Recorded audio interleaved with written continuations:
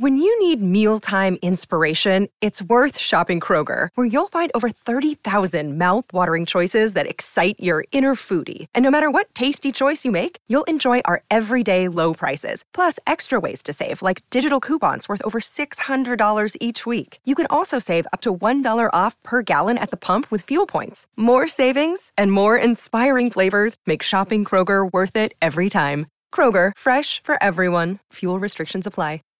Save big on brunch for mom, all in the Kroger app. Get 16-ounce packs of flavorful Angus 90% lean ground sirloin for $4.99 each with a digital coupon. Then buy 2, get 2 free on 12 packs of delicious Coca-Cola, Pepsi, or 7-Up, all with your card. Shop these deals at your local Kroger today, or tap the screen now to download the Kroger app to save big today. Kroger, fresh for everyone. Prices and product availability subject to change. Restrictions apply. See site for details. Hey everyone, I'm Matt. And I'm Vince Mancini. And this is Pod Yourself a Gun, the Sopranos podcast. Now, I said the Sopranos podcast. That's right, we're the only one. Because we're the only one that matters. Like, there's a couple more out there, but they're trash. Straight trash.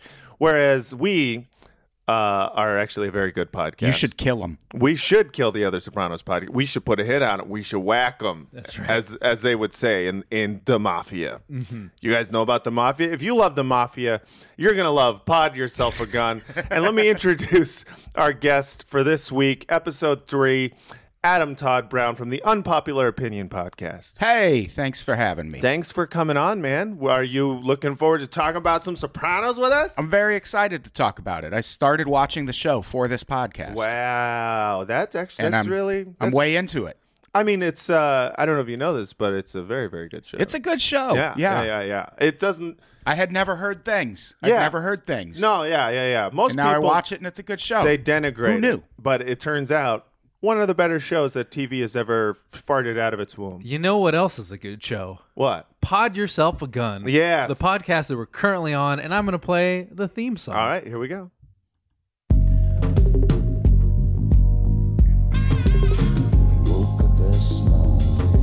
Pod.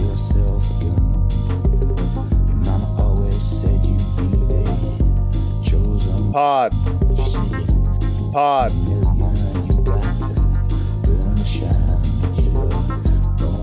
Podcast.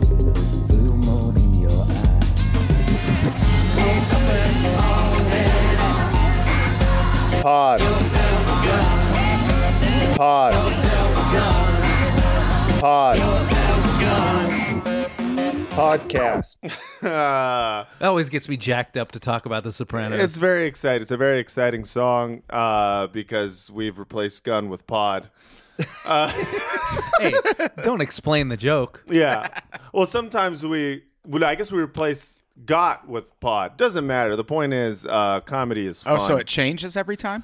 Sometimes. That's amazing. I think you hear gun, but you never hear got. And then there's other words. Doesn't matter. The point is welcome to episode 3 of Pod Yourself a Gun, a Sopranos podcast with Vince Mancini and Matt Lieb. And this episode, part 3, is called Denial, Anger, and Acceptance. That's right. Now, I feel like on past episodes we didn't do enough to contextualize, what was happening in the world when this episode was released. So this episode, January 24th, 1999. Yeah. That's when it came out. It was on a Sunday. Yeah. So I was just All trying Sopranos were on a Sunday. That's right. Yeah. Mm-hmm. So some of the things that were happening on this day, it was actually same day that they had the Golden Globes that year. Ooh. Oh. That's right. In which Jim Carrey won Best Actor for Truman Show.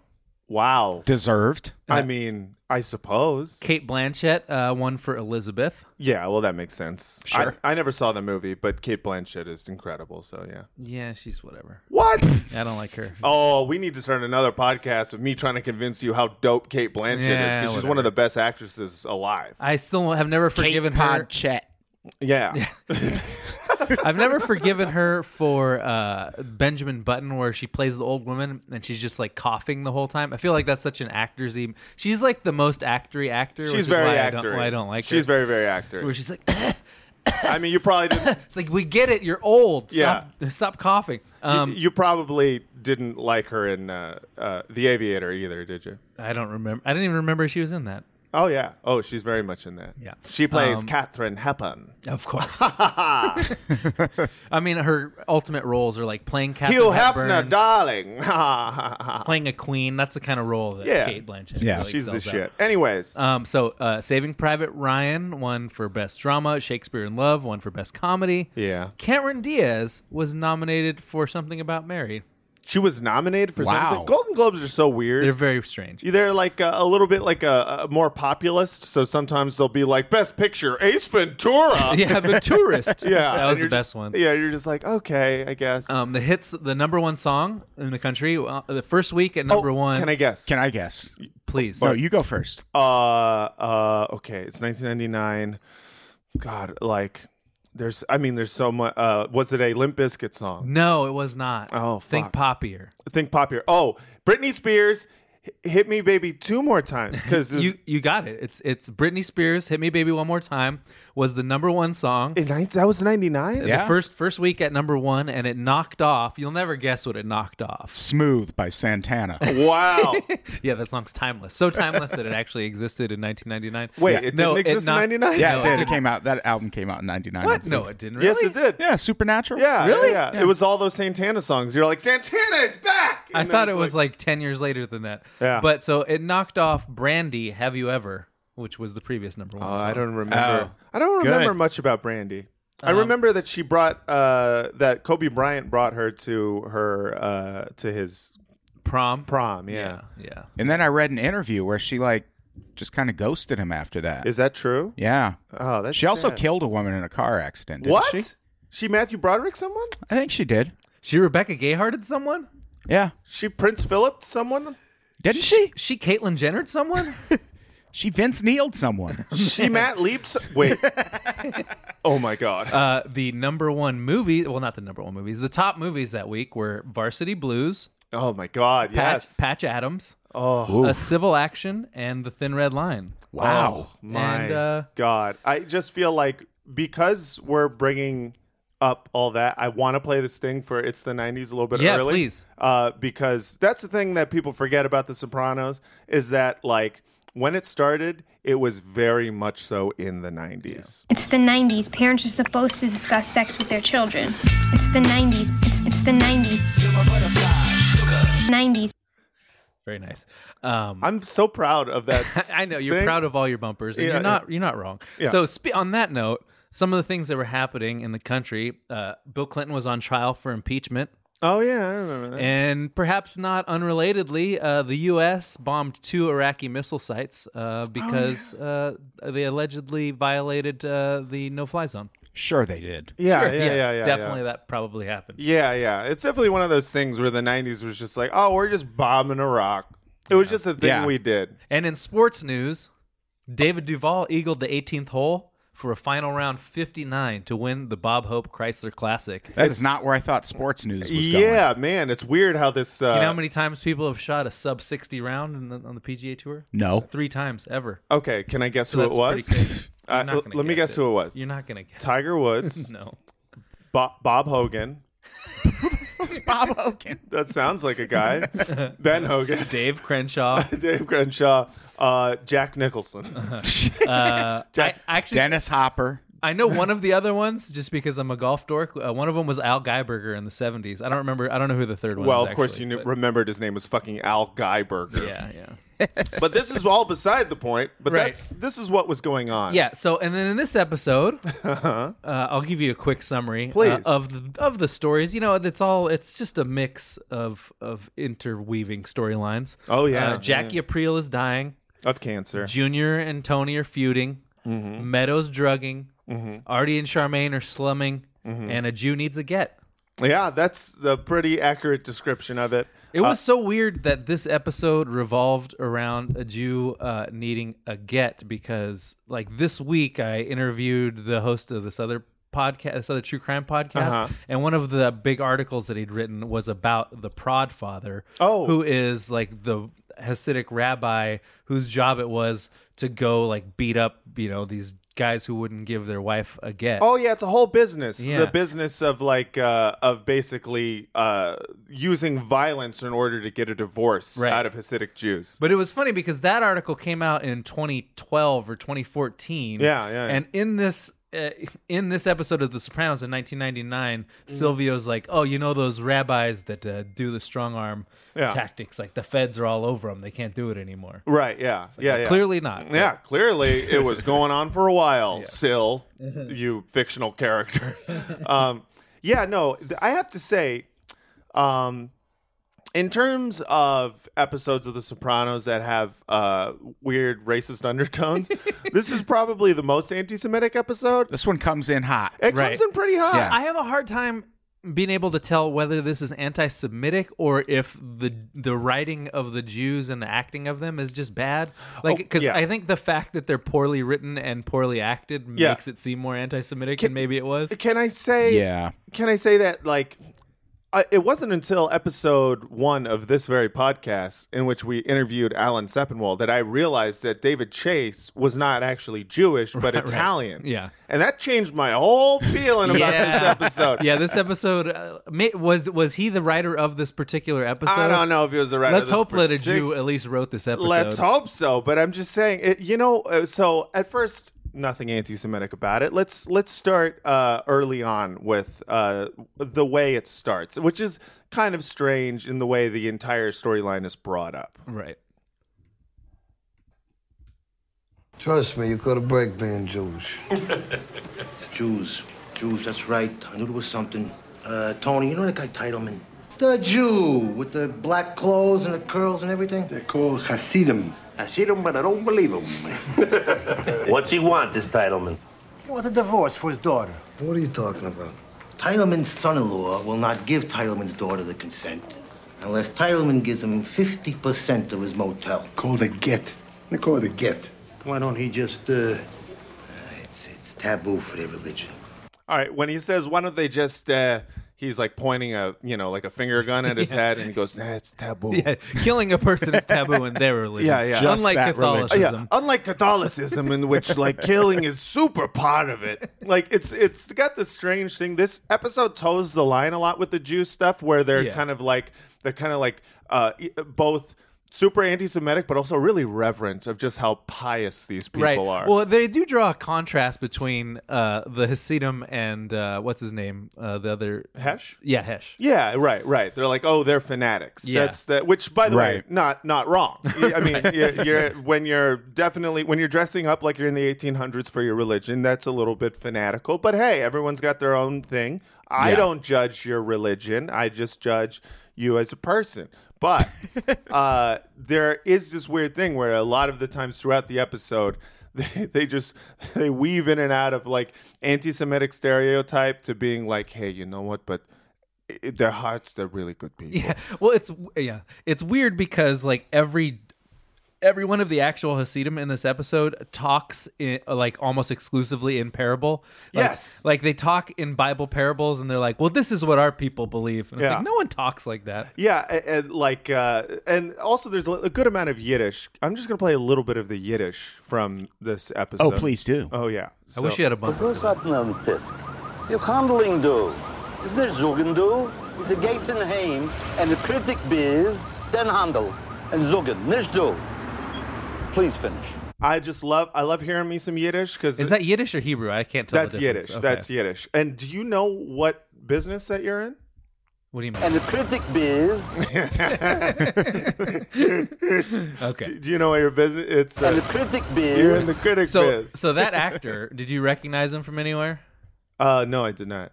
Neither of you? No. That's Maury, the wig guy from Goodfellas. Get the fuck out of here! Yeah, played by I think his name's Chuck Law, and the reason that he got into Goodfellas, he was a real estate developer who was actually Robert De Niro's landlord at the time. Get the fuck outta And that's here. what launched him into an acting career. He only had 12 credits before he died, but that was a lot considering he started, in his 50s or 60s. What a way to go out. Yeah, 12 really good credits. I mean, Yeah. you got Goodfellas, you got one of the most anti-Semitic episodes of The Sopranos. I mean, you're doing pretty good. Yeah, so, I mean, what was interesting about he has a very specific. He's been very specifically typecast as Jewish man who gets beat up by mobsters. Yeah. He's very and not just beat up, but also while being the most annoying Jewish stereotype as possible. Right, it's like, you know, when you see like a quote unquote urban film that's like all black cast, and then they hire Turtle from Entourage. What's that? It's always an all-black cast and then Turtle from Entourage. Right, so it's Turtle from Entourage, and then or they'll have like the ultimate stereotype of a white weakling. Right, they'll have a white weakling character. They're just like, "Hey guys," and you're just like, "Come on, man, we don't talk like that." You know, hey, I was just buying some coffee, and you're just like, "Guys, what? Is this racist?" No, it's not. It's not racist because it's about white people. But then I watched this. I'm eating a salad made of kale. Who wants some? Oh, gee, gosh, golly, Willikers. It's like, hey, black people, we talk cool, too. Yeah. Sorry, I don't know why I yelled that. I mean, they're allowed at this point. Come on! They're just trying to reverse an entire history of it's reverse. It's very funny to see that from in like a black movie, but then you see it in this, and I'm like, do Italians think Jews? Is that what it is? Yeah, is this what Italians think Jews are? It really seems like that in this episode, doesn't it? Yeah. And then like, you know, some Scorsese films. Anyways, it's fine. I didn't take it personally, but it sounds like you took it personally. I took it a little personally, but as a non-Jew, I just took it personally in terms of like, this is bad writing. Yeah. It was bad writing, but I think what was the worst thing about it was that at the very end, so we'll go through like what happened with the... It's funny because it's like partly good writing and partly bad writing, because like Paulie saying, I see them, but I don't believe them, is the exact kind of shitty dad joke that Paulie would say. Yeah, Paulie loves that. Yeah. He lives for that joke. And then like getting further along into the storyline, like the idea that they think, oh, we'll just go and beat him up and everything will be okay. Is like perfect. Yeah. In terms of that, because that is what like the mob would do. They're not super bright. It's not. It's not all brilliant schemes. It's like, just go beat his ass. It's brute. Right. It's brute force. That's their thing. and on top of that, the idea that like Paulie Walnuts and Silvio, which are two like not especially intimidating looking dudes, are gonna go beat this guy up, and then they quickly realize, like, oh man, this guy's a bull. Yeah. Well, that was the thing. Yeah, they try to beat him up, and then they're like, "Oh, you know what? But he's a very tough man. Yeah. Very, very tough." There's later episodes where you see Tony beat up guys that are half his age, and you're like, "Really? Yeah, I think we're doing a little idealized daddy thing." But in this one, it's really great where, you know, most mob stuff, it's like, oh yeah, they just beat him up and they throw him in the trunk and everything's great. This, like, the Jewish guy's like, fuck that. Like, he shuts the trunk while they're trying to do it. Like, getting a guy into a trunk of a car is not as easy as movies would generally have you That's true. believe. It's very difficult. I heard someone get thrown in the trunk of a car once. Really? I was living in Madison, Wisconsin, and it was like 2:30 in the morning. Jesus. And I just heard this fight happening on the corner, but I couldn't see it. And then all of a sudden they were like, put him in the trunk. Whoa. And I heard a fucking trunk slam and they pulled off. It's that Wisconsin mafia. Like, hey, Tony, this guy says he doesn't like cheese. What? Who doesn't like cheese? Put him in the trunk. We're taking him to a creamery. Is that where cheese is made? Yeah. So, it sounds if right, you're ever touring the Midwest, the best places to stop and shit are all the cheese stores. So yeah, cleanest bathrooms. Well, yeah, because they got to wash them a lot. Yeah, because no one can shit. They're eating all that cheese. Yeah. So that's the Jewish the storyline. That's the B story about the Hasidim and the motel. Let me just finish with a couple. There was a line in that storyline that I loved when he was talking about the Romans. Oh yeah. And then Tony's like, "We are the Romans." Yeah. And it's like, no, you're not. Well, which is okay. It's a cute moment because you're just like, so that part is right here. You ever heard of the Masada? For 2 years, 900 Jews held their own against 15,000 Roman soldiers. They chose death before enslavement. And the Romans, where are they now? You're looking at him, asshole. Are you? Right. I just said that. It's like like, I don't know if the writer of that scene thinks that's true or if he just thinks that that's what mob guys would think. See, this is why... Because the latter makes more sense. This is where the episode, I started going, wait a second, this is an anti-Semitic episode. Because I'm pretty sure it's written as, they're badass and the Jews are little wormy creatures. Also, listen to this. Every fascist thinks that they're descended from the Romans. Right. Like, no matter whether they're Italian or German, or they're just like... one of these Steve Bannon assholes that all have a dead Roman guy as their Twitter avatar. Mm-hmm. I mean, the Nazi salute is the Roman salute. They all think every fascist thinks they're descended from Romans. Yeah. And you've also got just the way that this ends, and this is what tops it off for me, is the entire Jew storyline about the get and everything is they finally are able to get the get, and then... Got to get got. The get got. And then the dude... Jews him out of the deal. Are you fucking kidding me? He literally, I have a clip. Listen, don't worry. I'm taking good care of you here. Yeah. What's that? For your considerable trouble. As the Talmud says. I don't give a shit what he says, okay? Now you listen to me. You want to give your son-in-law 15% of the motel? You go ahead. It comes out of your end. Now we got you your get. You get us our 25%. Got it? My son was right. Yeah? You mud. Godless cunt. I created a living golem. What the fuck is a golem? Some monster, Frankenstein. Get the fuck out of here. Living dead. I take that asshole son of yours and shove him up your ass. The reason why I feel like this, like at least this subplot is mostly badly written, is it feels like someone just read the Wikipedia page for Hasidim and put all the facts that they learned in it about it, like into the episode. Yeah. As the Talmud says, like, come on. You think he's really going to do that while he's in the process of Jewing him down? Like, he's not going to, like, I just don't know why they had to make it so, like, overt. So on the nose. It's a little bit. Yeah. How dare you? Hey, as an Italian, I can say that. That's true. That's true. But actually, this week we were playing the game where you try to hold a spoon on your nose. And like all the wasps could do it, and I could not. And I was like, "Wait a second, is this like an ethnic nose test?" Yeah. Like, I was like, "Oh shit, a fucking spoon doesn't stay on my nose." Yeah. If it slides, if it slides down, that means they then check your foreskin. Yeah, you are at least too Southern European to be allowed into this it's a golden party. ratio test. Yeah, it's like a golden ratio for your nose. Yeah, I mean, but here's the thing.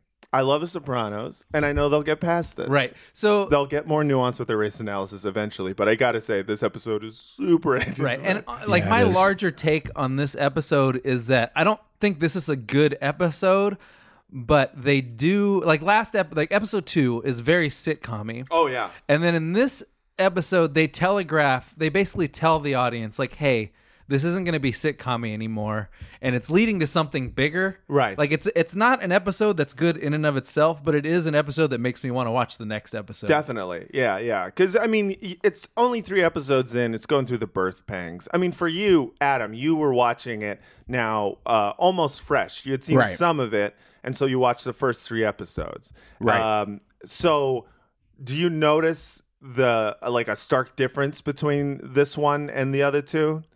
Yeah, I thought the other 2 were.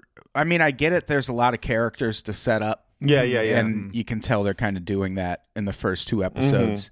Yeah. I liked this episode better than the first 2. Yeah. And it did make me want to keep watching because this is one of those shows. I don't know, like, if you had to watch it as it came out week by week right now, I feel like it would have lost people. In those first couple episodes, because now we can just stream everything and binge watch stuff. Yeah. And I think sometimes that's why they put stuff like I feel like Orange is the New Black. You wouldn't be able to watch if it was just coming out week by week. Sure. You have to watch it all in one sitting. Yeah. And just watching it, I wondered, like if it was coming out that way, if I would be able to stick with it. Yeah, if it came out now, I don't necessarily think that I would stick with it. But in 1999, I do think I would have been like, oh yeah, this is much better than what's happening. We just watched TV different then, because back then it was like, well, I'll see where this is going. Yeah. I can give this a month of my life every Sunday night. We had lower standards in general. Also, so there's no binging. So going back to, but it's a good show though. Oh, it's a great show. I do think this episode does important things in teaching us how to watch it, and I think there was a clip that I pulled that I thought was very emblematic of this. This is when what's Junior's lieutenant's name? The guy with the turtlenecks. I don't know. I forget. Joey Turtlenecks. Yeah, Joey Turtlenecks. Yeah, fuckface. Yeah, Frankie Neck.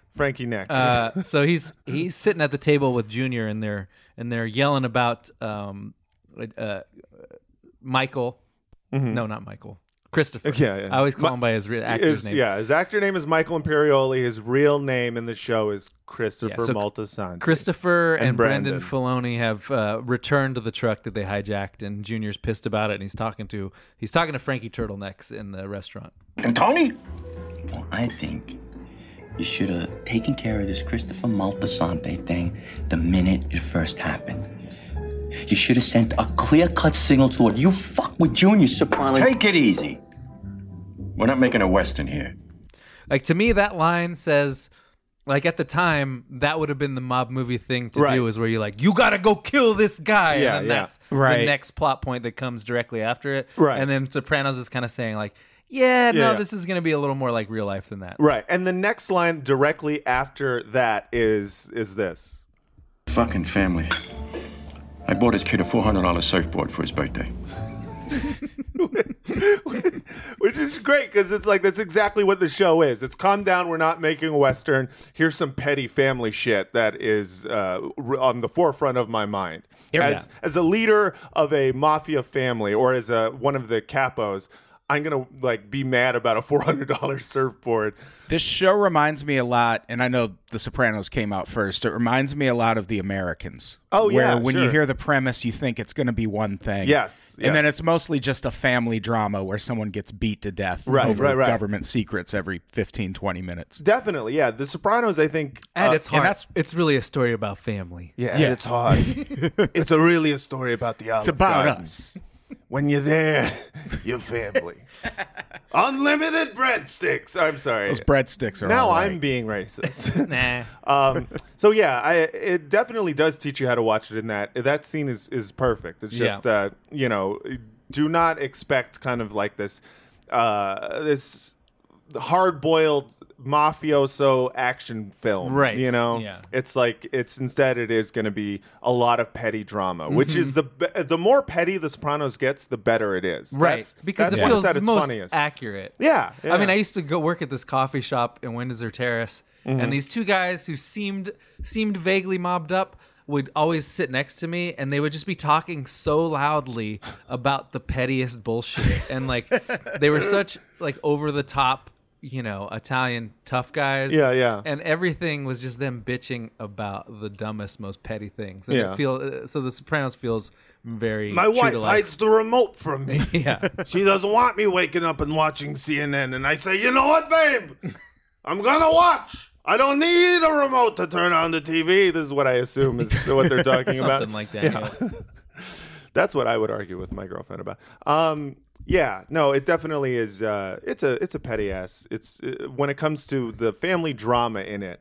I live for the moments of just petty family drama. That's my shit. And so it's sort of the episode sort of becomes almost an after-school special too. Yeah. So in the storyline where Meadow and Hunter is a great character because she's just like the girl you love to hate. Like it's like when you get to a good place. It's like the downside of the American dream. You pull your family out of poverty. You live in a big house. You can afford to buy your children anything you want. Yeah. But now your kids are going to private school and they're friends with all these spoiled brats. Yeah, exactly. And is her name, by the way, Cacciatore Hunter? I think that was like I think it was a joke. Was that a nickname? I forget what her last name is, but I'm assuming it's a play on her last name. Oh, okay, because Carmela calls her Mrs. Hunter at one point, and then I heard her call her Cacciatore. Yeah, and I was like, is that a name? When they're scheming to buy speed. Yeah.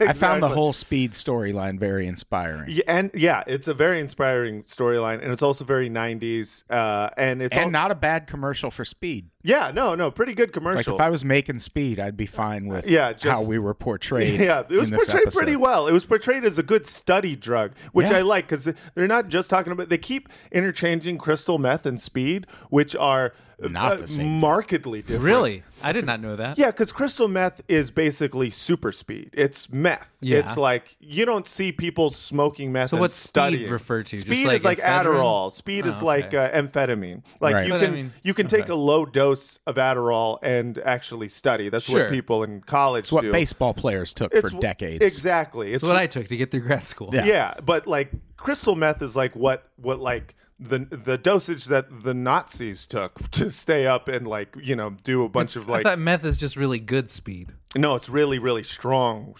speed. Like you can like snort a little and stay up for like a couple of days. Sure, okay. Which you can't do with Adderall. Yeah, You'll eventually fall asleep. So her name is Hunter Scangarello. Oh, okay. Which doesn't sound. So of course you're going to call her Cacciatore. Yeah, they have their own little language. But so another thing I got to give David Chase credit for is casting people that have very Italian faces. Oh yeah, Hunter. Yeah, like you would never see an actress that looked like Hunter or Charmaine anywhere. What's Charmaine's last name? Charmaine Bucco. Yeah, Charmaine Bucco. Yeah, like those two actresses probably wouldn't have worked a lot before The Sopranos. I mean, just because they're very Italian ethnically, like they. And meanwhile, look... Charmaine's got those overplucked eyebrows that only happened in the late 90s. Where you look at them, you're like, what shape were you even going for there? Yeah, and then she had the big boobies. I didn't even notice that. Charmaine? Yeah. She got a big titty. All right. You never seen that? Right. We've already gotten angry comments about That's us true. using the That's word true. titties I'm before. so sorry to mention the fact that I saw the breasts and enjoyed them. Okay, I'm sorry. I think it's fine. It's a show about tits. All right. Anyways, so here's a clip I pulled from what is the most after-school special that The Sopranos, I think, ever got. Right. I mean, we're rewatching. Maybe we'll find more, but this is pretty after-school special. It's Meadow Soprano and Hunter trying to buy crystal meth from Chris Moltisanti. So if you don't want something, what do you want? I want a cop. What do you mean, cop? First of all, also this part's vaguely racist. Is it? You think so? Oh, right. Yeah, no, it gets really racist. Extremely. Yeah. Well, I mean, the characters are. Like, that's very much in character. I love starting with, I want a cop, because that is, I mean, to me, this is like a 50-year-old Italian man writing how kids buy drugs. That's what I got. Sure. Right. I want a Or cop. like Ados impersonating black people on Twitter. Yeah. Right? Well, it's like two rich girls trying to figure out how to buy drugs. In that way, it's I pretty guess accurate. in that way it works. And then, yeah. We want to score some crystal. Yeah, you got money? Shut up. You ain't giving them shit. Why not? How about for starters, your father will put a bullet in my head? Since when do you take speed anyway? She doesn't. I needed to study for exams. Yeah, right. Hunter needs it. Forget about it. No fucking way. Fine. Just thought I'd ask you before we went down to Jefferson Avenue. Those Moulignans will rob you, rape you, and leave you on the side of the road. Bye. Bye. Bye, guys. Because that's good for business. Yeah. Kill everyone who comes Can't down let her there go to buy down to drugs. Jefferson Ave. They'll sell her Ajax. She's not gonna go down there. She's just trying to get me to give her some speed. Isn't it better if she gets it from you with all that poison that's floating around? Kids, you think you can protect them? Well, you can't. I mean, And then Meadow Soprano hurled herself through a window. Yeah, right. High on speed. so When you need mealtime inspiration, it's worth shopping Kroger, where you'll find over 30,000 mouth-watering choices that excite your inner foodie. And no matter what tasty choice you make, you'll enjoy our everyday low prices, plus extra ways to save, like digital coupons worth over $600 each week. You can also save up to $1 off per gallon at the pump with fuel points. More savings and more inspiring flavors make shopping Kroger worth it every time. Kroger, fresh for everyone. Fuel restrictions apply. Save big on brunch for mom, all in the Kroger app. Get 16-ounce packs of flavorful Angus 90% lean ground sirloin for $4.99 each with a digital coupon. Then buy 2, get 2 free on 12 packs of delicious Coca-Cola, Pepsi, or 7-Up, all with your card. Shop these deals at your local Kroger today, or tap the screen now to download the Kroger app to save big today. Kroger, fresh for everyone. Prices and product availability subject to change. Restrictions apply. See site for details. I do love this storyline because, like, how many terrible things that parents have done are done under the excuse of, well, if they didn't get it from me, it would have been so much worse. Yeah. It's honestly that it's like the old, well, gun control doesn't work, so criminals will just get the guns anyway. They'll just get the guns anyway. What we need is I'm gonna sell you my own daughter meth to keep you away from black people, and I'm gonna also give you a gun to keep you away from black people. White people work really hard to have no contact. Right. Well, I just watched Abducted in Plain Sight on Netflix, like right after I watched this, and like one of the like they are very like they let their daughter go off with the 40-year-old neighbor like multiple times. And like one of the excuses was like, well, if we didn't let her marry this 40-year-old man, like it would have been like then we would just would have never seen her before. Like it's always the excuse, like it's gonna be worse somehow. Yeah, right. If you don't if you lay down the law a little bit. Yeah. No, or it is like, strange. oh, it's better if the kids drink in our house than if they just go party somewhere else. It's so funny because every kid I know who's like, you know, parents like let them drink and smoke weed and stuff in front of them, like eventually ended up having a serious opiate addiction.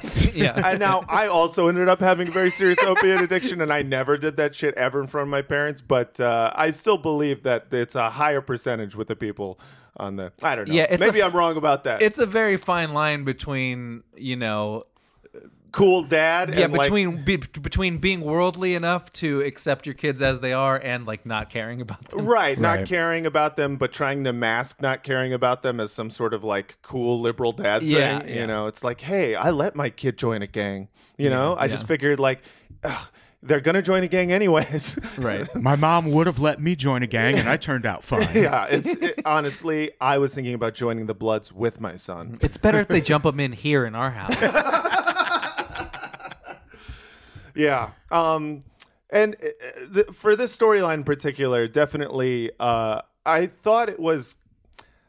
What I liked about it is it led to what it led to, which was kind of the beginnings of you're seeing like execution and retribution between like the families. It's not just a show where they're like blowing up restaurants, trying to kill as few people as possible, you know. So it ends with Chris being dragged out by two Russians who are going to shoot him in the forehead, like at a dock, right? Which is a really great scene, just in terms of like because you don't know what's going to happen in terms of tension, but also because I believe he shits his pants. Yeah, they sort of subtly implied like one of the Russian guys like, "Oof, it's like stinky" or something like that, and I like this episode because I know just enough Russian words to understand what the people were saying. Oh, do you really? What do you know? I was like very basic Russian, like you know, when she's like, what does she say? It was just like it's like the five or 10 words that I actually know or actually it's all recognize. stuff about Jews. Yeah. It was mostly about Jews. That's right. In terms of Russians, we're introduced to the Russian. Yeah, that's like another one of the interweaving ethnic groups in the Sopranos land. In New Jersey, I guess. Oh, sure. Yeah. But they sort of like it's never overtly stated, but you do get the feeling that the Russian mafia is on the ascendancy as the Italian mafia is on the decline. Yeah, that is true. Because there's a good amount of like Russian ties and Russian mobsters in the show. I actually never considered that at all. But yeah. And in this case, you know, I guess they hired out two Russians to do this. Junior hired out these two Russians to do this fake execution just to scare Chris. And then, and we meet the famous Russian Gumar, Irina Peltsin. I still don't know if it's Gumar, Guma, or Gumad. I think it's Gumar. That's so. Yeah, which is probably slangified into Gumad. Yeah. It's so we can talk about it if you want, but for this week's Gaba Vafangul, the Italian word of this episode is gumar. And would you like me to get into what it means? Yes, please. I would like to explain to the listeners out there. I would like to know as well. So, as you've heard multiple times throughout the show, they mention their gumar, and their gumar is basically their girlfriend. But did you know that the word gumar is Italian for its comare? Oh, yeah, there you go. Comare. Yeah, gumad. That's the word, which literally means godmother. Yeesh. I know. Yeah. Italians and incest, man. Yeah. What is that? Why? We just watched The Godfather 3, and there's a whole subplot where it's just two cousins fucking. And it's just, I don't know. What a weird movie that was. Oh, it's terrible. Oh, what a time it was. But yeah, so our live riff track of Godfather 3 available at patreon.com/frotcast. Please check it out. Our other podcast. I'd be remiss if I didn't plug that. You'd be very, very remiss. You'd also be remiss if you didn't mention give us 5 stars and a review on iTunes. Anyways, so yeah, it means godmother. Comare means godmother. It's usually pronounced guma or gumar in American English, and it means like a mafia girlfriend. That's what it means. So that's the word, I think, of the day for the Gaba Vafangul. I thought I was looking for other Italian words. There's another one that you missed, and we're going to go back to our friend Stevie B. Oh, I love Stevie B. And he's going to explain, I believe it was Tony who said it in the episode, but stata zit. Stata zit. Hey, how you all doing? Hey, I'm Stevie B. And we want to give a special Italian-American slang word of the day shout-out to the one and only, #1 fan, Patricia Galasso Schneider, who every day has such beautiful things to say about us. Patricia, the word Why of the day did he do it all Jewy? What is it with Italians? I hadn't even seen this clip before, but it's Schneider. It's so perfect for this episode. I listen. I understand. No love lost between Italians and Jews. We're all great friends, but I feel like they've been frenemies for 100 years. Lots of frenemies. That's exactly what it is. It's frenemies for a long time. Yeah. All right. God, Zeke, this is for you. Every morning without fail, 6 o'clock, little Fluffy starts yapping at me to get up and take her for a morning walk. Yap, yap, yap, yap, yap. After a while, I gotta stare her down and go, Fluffy, state zit. Meregan. Without fail, 6 a.m. every morn, my little fluffnutter barks away for me to take her for a morning stroll. Bark, bark, bark, bark, bark. After 15 minutes or so, I stare my little fluffnutter down and say, Fluffy, stop barking. State zit, and remember, sharing is caring. I love Stevie B. Stevie B is incredible, but God damn it if he didn't have to start off with that weird impression of Schneider. Schneider. Why you gotta do it like that, man? We're all just friends. Yeah, yeah. Oh, man. Yeah. So, also, another Bada B story. Oh, sure. Is Tony is having trouble dealing with the cancer that Jackie has. Yeah. And so, cancer is a recurring theme, so to speak, yeah. in the show. Yeah, and at first I was like, that's not what someone wasting away of cancer looks like. Mm-hmm. But anyway, so he's dealing with that with Dr. Melfi, and I feel like early on in the season, or early on in the show, his interactions with Dr. Melfi are like a little bit reductive because like she always manages to solve him. Yeah. In like the 10 minutes that she sees him. Right. And so he sees the painting in the lobby. Oh, and he's like, what is this trick painting? Oh, You got I got a clip of that. But since we are talking about the relationship between Melfi and Tony Soprano, I would be remiss if I didn't play the bumper. Well? Here we go. Here comes the Prozac. Prozac. Great. Good job, Matt. Okay. And yeah, so this is I need a sound drop that says "Good job, Matt." Yeah, we have dueling computers. You could play that every time I play a bumper because let me tell you, I'm very excited about every new bumper that I make. Yeah, it's fair. So this is the scene where wherein Tony talks about this painting that he sees outside at the lobby of Dr. Melfi's office. What's that, a trick picture out there? Which? The barn and the old tree all rotted out inside. It's just a picture I bought, I remember in a little gallery in Provincetown. That is a special-made psychological picture. Like that what do you call it, test? The Rorschach. What does that picture say to you? It says, hey, asshole, we're from Harvard, and what do you think of this spooky, depressing barn and this rotted-out tree we put here? It's depressing and scary to you? Not to me. But it's got that built right into it.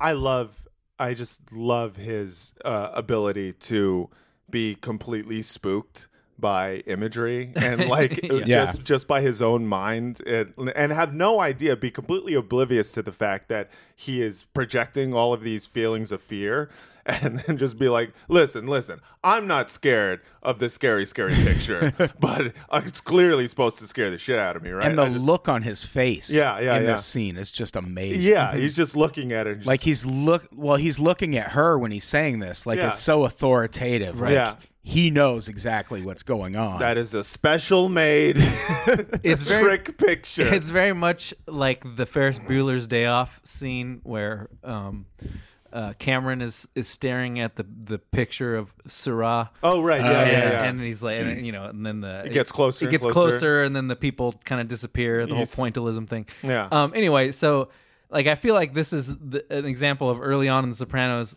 Like Tony has a very obvious reaction to something, and then Dr. Melfi like solves it in a very simple way. It's like, oh well, obviously you thought the tree was rotting from the inside because your friend is rotting from the inside. Right, exactly. Yeah, it's a little much. And also Tony does this thing too early on, especially, that kind of wears thin real fast, which is like her saying the thing that he's thinking, or like saying the fear out loud that he has, and then him getting mad at her for doing so. Just like, so what do you think? Is my friend gonna die of cancer? And then she's like, well, it doesn't look good. And he's like, fuck you, what do you know? And hey, I'm toxically masculine over here. Yeah, right, exactly. It's just and they do a better job of it later on as it gets kind of like more and more into finding its own voice. But definitely there's a bit of like, it's a TV formula where it's like he's telling all the problems, she solves the problems, he acts upon her advice. Right. It's the Home Improvement formula again. It's the Home Improvement formula, or it's like listen, the first 2 seasons of Breaking Bad, every episode was Walter White like getting in a shitty situation and solving it with science. Was it takes a while for shows to kind of like break through their formula. Yeah, I feel like there's always this thing where you have people mistake the pitch for the premise, where like you have a pitch for a show and you got a skeleton of the idea, and instead of like using that as a jumping off point, sometimes they get a little insecure about like, why are people watching this show again, and so they retreat back to what the elevator pitch was. Right, exactly. They're like, hey, let's just keep the magic was Tony talks to Melfi solves problem. Yeah. It's like, how do we tie this back to our mission statement? Right, exactly. It's like the reliance on the engine of the elevator pitch. You know. Yeah. So I did want to go into the storyline with Carmela and Charmaine Bucco. Absolutely. I mean, it's just one of my favorites. Okay, so I like this storyline. So just to explain it, Carmela has like a charity dinner over at the house, which Artie and Charmaine cater. Right. And Charmaine gets offended because she realizes that Carmela uses the same like hand gesture as she uses with the help. Yeah, with her. For like Polish maid. Right. By the way, which was a great moment. Her nails, her acrylics were just fucking fly as fuck. Yeah, I love all the acrylic nails in this show. All these women take such good care of their nails. I'm sorry, go ahead. And she's got a great tan and very white teeth. Yes, love it. Which is another very 90s thing. Very 90s New Jersey. Yeah. And current day New Jersey, if we're being honest. We are. Yeah. When's the last time you've been? They love their tans and acrylics. So like the problem is very good, but then the way it plays out in this episode is very strange to me. Yeah, it is kind of a weird. You're talking about the when Charmaine pushes back against it at the very end of the episode. She does it in a very strange way. Oh yeah, yeah, I like it though. Yeah, me too. I'll play the clip, and then you guys can. Oh, okay. It's a good monologue. Been ringing all morning. The Rotellis, the Trillos. He's got something to do with computers. They're a wonderful couple. She invited us to brunch. Really? Yep. But it was the food, Maney. Everybody raved about it. Cynthia Ricci said, "Oh, I just love those little rice balls," like she never had arancine before. Really, Maney, though, I couldn't have done it without you. It just meant so much to me, just having you here. You know, just made it so much fun for me. Maney, is something wrong? You got something on your mind or something? What could be wrong? Listen, sweetie. I know it may not seem like it right now, but you guys will get back on your feet again. You'll see. Camilla, I'm fine where I am. I know, that's not what I meant. Camilla, I never wanted to tell you this. It happened so long ago. You and Tony, you weren't even married. It's probably silly for me to even bring it up now. What? You were down at the show with your parents that summer. You and Tony were on the outs. He called me. He did? One thing led to another. We started dating each other, and Camilla, I slept with them. You slept with Tony? Really, it wasn't for me. Camilla, what I'm trying to say is stop worrying about me. Really. I mean, we both made our choices. I'm fine with mine. Oh, love it. I love that. Because I was her saying that's such a strange way to get back at her, though. I don't know. I think it's pretty great because it's like it's that petty family shit that I love so much. Like she is just kind of flaunting her money at Charmaine this whole time, right? And then she's like, "Yo, I fucked your husband." Well, she's not just saying I fucked your husband. She's basically saying, well, I could have been you. Yeah. I could have been I didn't you. want this. Yeah. I fucked your husband and then he was trash. Walks out. Yeah. Like there's no talking about it more. She just jets. Yeah. I love that. I collected the That's clip. very Tupac. You hit guys him will up. get back on. I collected. You think you a player, but I fucked your bitch. Yeah. And he had a small dick. Fuck your bitch and the click you claim. Yeah. Yeah, well, now I feel like my clip is bullshit, but so I also... I just wanted to get that whole thing because I feel like you really get the arc just in that 1 minute and a half. But I like... I'm fine with mine. Damn, it feels good to be a gangster. That's what I added to it. Ass nigga plays his cards right. And I felt really good about adding that to it. And I was excited to play the clip because the clips are my babies. Good job, Matt. Thank you. You have to understand the amount of prep that I do for this show, although it only takes about an hour for me, is like, whew, boy, it means I need to play every clip that I make. Yeah. Because I love clips. Who doesn't? Yeah. You want your homework to be worthwhile. Exactly. I get it. Exactly. I want it to be graded at the very least. You know, no one sees it. Now I can't be graded. So in general, I would say this episode is about Italians hating Jews, and kind of about how Tony and Dr. Melfi. I mean, I guess it's every episode is about how they get together and solve their own. It problems. really makes you want to see the next episode because it sets up Jackie dying. Yeah, it sets up Christopher and Junior's feud. Yeah, it sets up Carmella. As she calls her. Carmella and Charmaine feuding. The Artie Bucco thing. Yeah. It's got all that in there. Oh, and I also really like how the subtle characterization that we get of Silvio as like the slightly more sensitive one. Yeah. Because Paulie's like Jackie at the beginning, he's complaining about Frankie Turtleneck being like always bringing up cancer and bumming him out. Yeah. And then Paulie Walnuts, as an idiot as he is, immediately talks to him like, "Hey, you gotta get that stem cell." Yeah, right. And then Silvio like kind of smacks him. He's like, "Hey, come on." Yeah, he said he doesn't want to talk about his impending death. Right. And then Silvio also understands other cultures because when they're beating the Jewish guy with the hotel bell, he's like, "You got to say bupkis." Oh yeah, that's right. the word for nothing. Yeah. No, No, it's interesting. Yeah. Silvio's the woke one. Silvio is like low key woke in this. As he's beating up the Jew, he's like, "I really respect your culture." And it's like it's this weird theme throughout the whole thing where they're just like, "You got to give it to them. They're still Jews." Like, which is such a, and that's such like a Christian thing too. Yeah. It's like, you know what I really respect? The stubbornness of not believing in Jesus. You know, like knowing he's the Lord and still saying, "Nah, not for me." Fair, you know, and you gotta respect it. It's like, it's the weirdest way to compliment. It's the most backhanded compliment for all of Jews. It's just, yeah. In general, I would say this episode definitely toes the line, but I don't think it's, I mean, if episode 2 was filled with a lot of anti-black racism that eventually became real anti-black racism, this episode was like kind of joking anti-Semitism that turned into anti-Semitism. Right, yeah. Yeah. But it did make me excited for what's going to happen next. Yeah.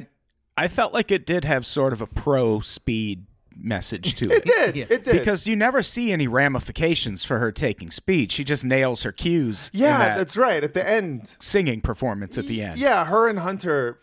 Like she and Tony wouldn't have even had that moment without speed. Right. She would have just botched it, and he would have been embarrassed. He would have been embarrassed, and then he would have had to kill her. Yeah, speed brings families together. I hope that's Christopher's eventual defense for why he gave her speed. Yeah, like, you would have never had that moment. Yeah, she nailed her solo so well. Please, I don't want to die yet. She got an 1150 on her SATs.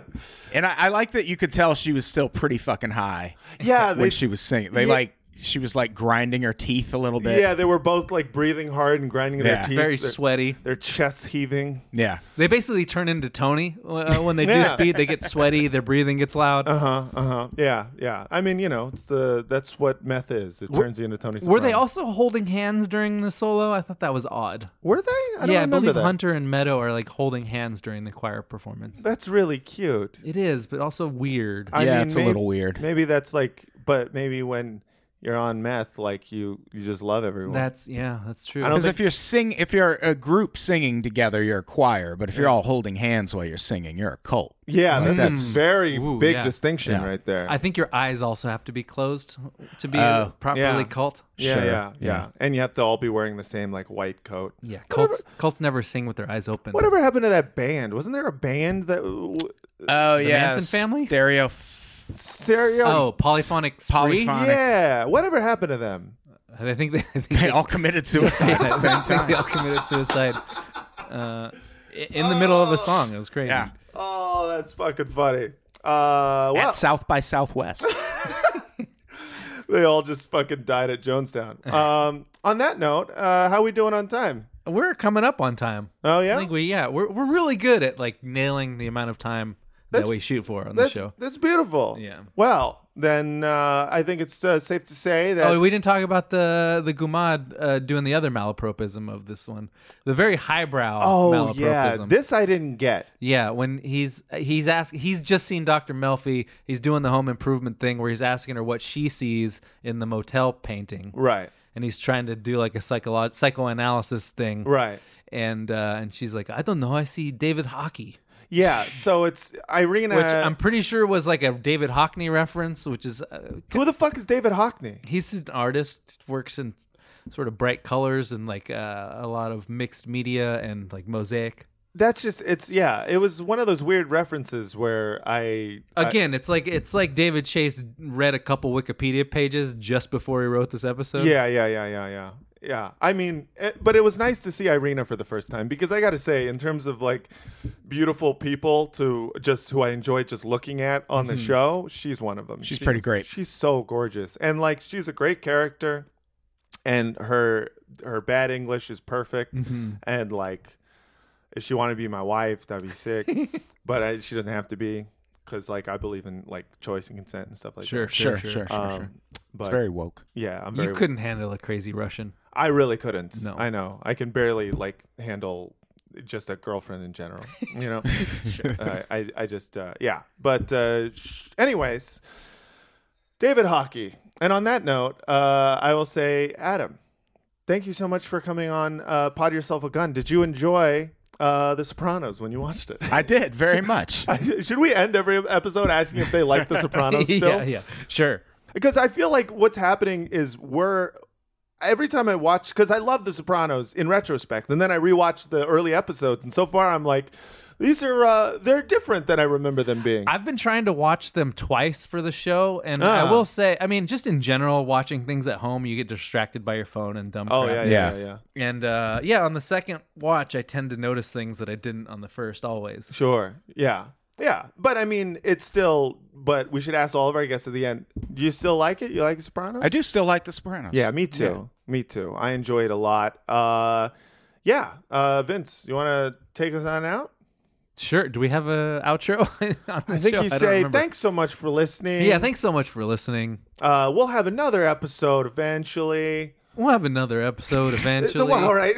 Don't repeat after me. You could just do it. I think you're good. Yeah, so email us if you have any questions. We're still at our Frogcast email. That's frogcast@gmail.com. If you ever want to leave a voicemail about this show, what's the Google Voice number? 415-275-0030. Yeah. Any fun facts, like, your cousin went to high school with the guy who played, Paulie, Robert De Niro's landlord, whatever. Yeah. I have a fun fact. Please. Do you? I also, it's a quick plug, but if you like podcasts like this, which are about one entertainment thing, and have a pun in the title, yes, I host a podcast called Heart Shaped Pod, which is about the band Nirvana. Oh, that's awesome! And it's very similar in that we're going back to this thing that we all loved, and as we read the story of Kurt Cobain, we're like, oh God, yeah. He was a character. I wish I could eat your cancer when you turn black. That's actually about a hollow tree. And the fun fact I have, my co-host on that, Travis Clark, produces Jamie Lynn Sigler's podcast that she just started. There you go. And that's Meadow Soprano, correct? Wait a second. So we need to get her on this. We need to get Meadow Soprano on this podcast. It could possibly happen. I mean, can you get Chris Novoselic on mine? I mean, let me see. I think my cousin used to buy a heroin from. No, I have no idea. I've got friends in Seattle. If he still lives there, then I'll have them track him down. Perfect. Yeah. So anyways, thanks so much for listening, and don't stop believing. There you go. All right. You know how to book flights and hotels. All you're missing is a tool to plan the travel experiences you'll have once you arrive. That's why you need Viator. Book guided tours, activities, excursions, and more in one place to make your trip truly unforgettable. Viator has over 300,000 travel experiences to choose from. Everything from simple tours to extreme adventures and all the niche, interesting stuff in between. So you can plan something that everyone you're traveling with will enjoy. Real traveler reviews give the inside scoop from people who've already been on the experiences you're considering. So you can plan with confidence. Free cancellation helps you plan for the unexpected. And 24/7 customer support means you can travel worry-free. Download the Viator app now and use code Viator10 for 10% off your first booking in the app. Find travel experiences for you. Do more with Viator. When you need mealtime inspiration, it's worth shopping Kroger, where you'll find over 30,000 mouth-watering choices that excite your inner foodie. And no matter what tasty choice you make, you'll enjoy our everyday low prices, plus extra ways to save, like digital coupons worth over $600 each week. You can also save up to $1 off per gallon at the pump with fuel points. More savings and more inspiring flavors make shopping Kroger worth it every time. Kroger, fresh for everyone. Fuel restrictions apply.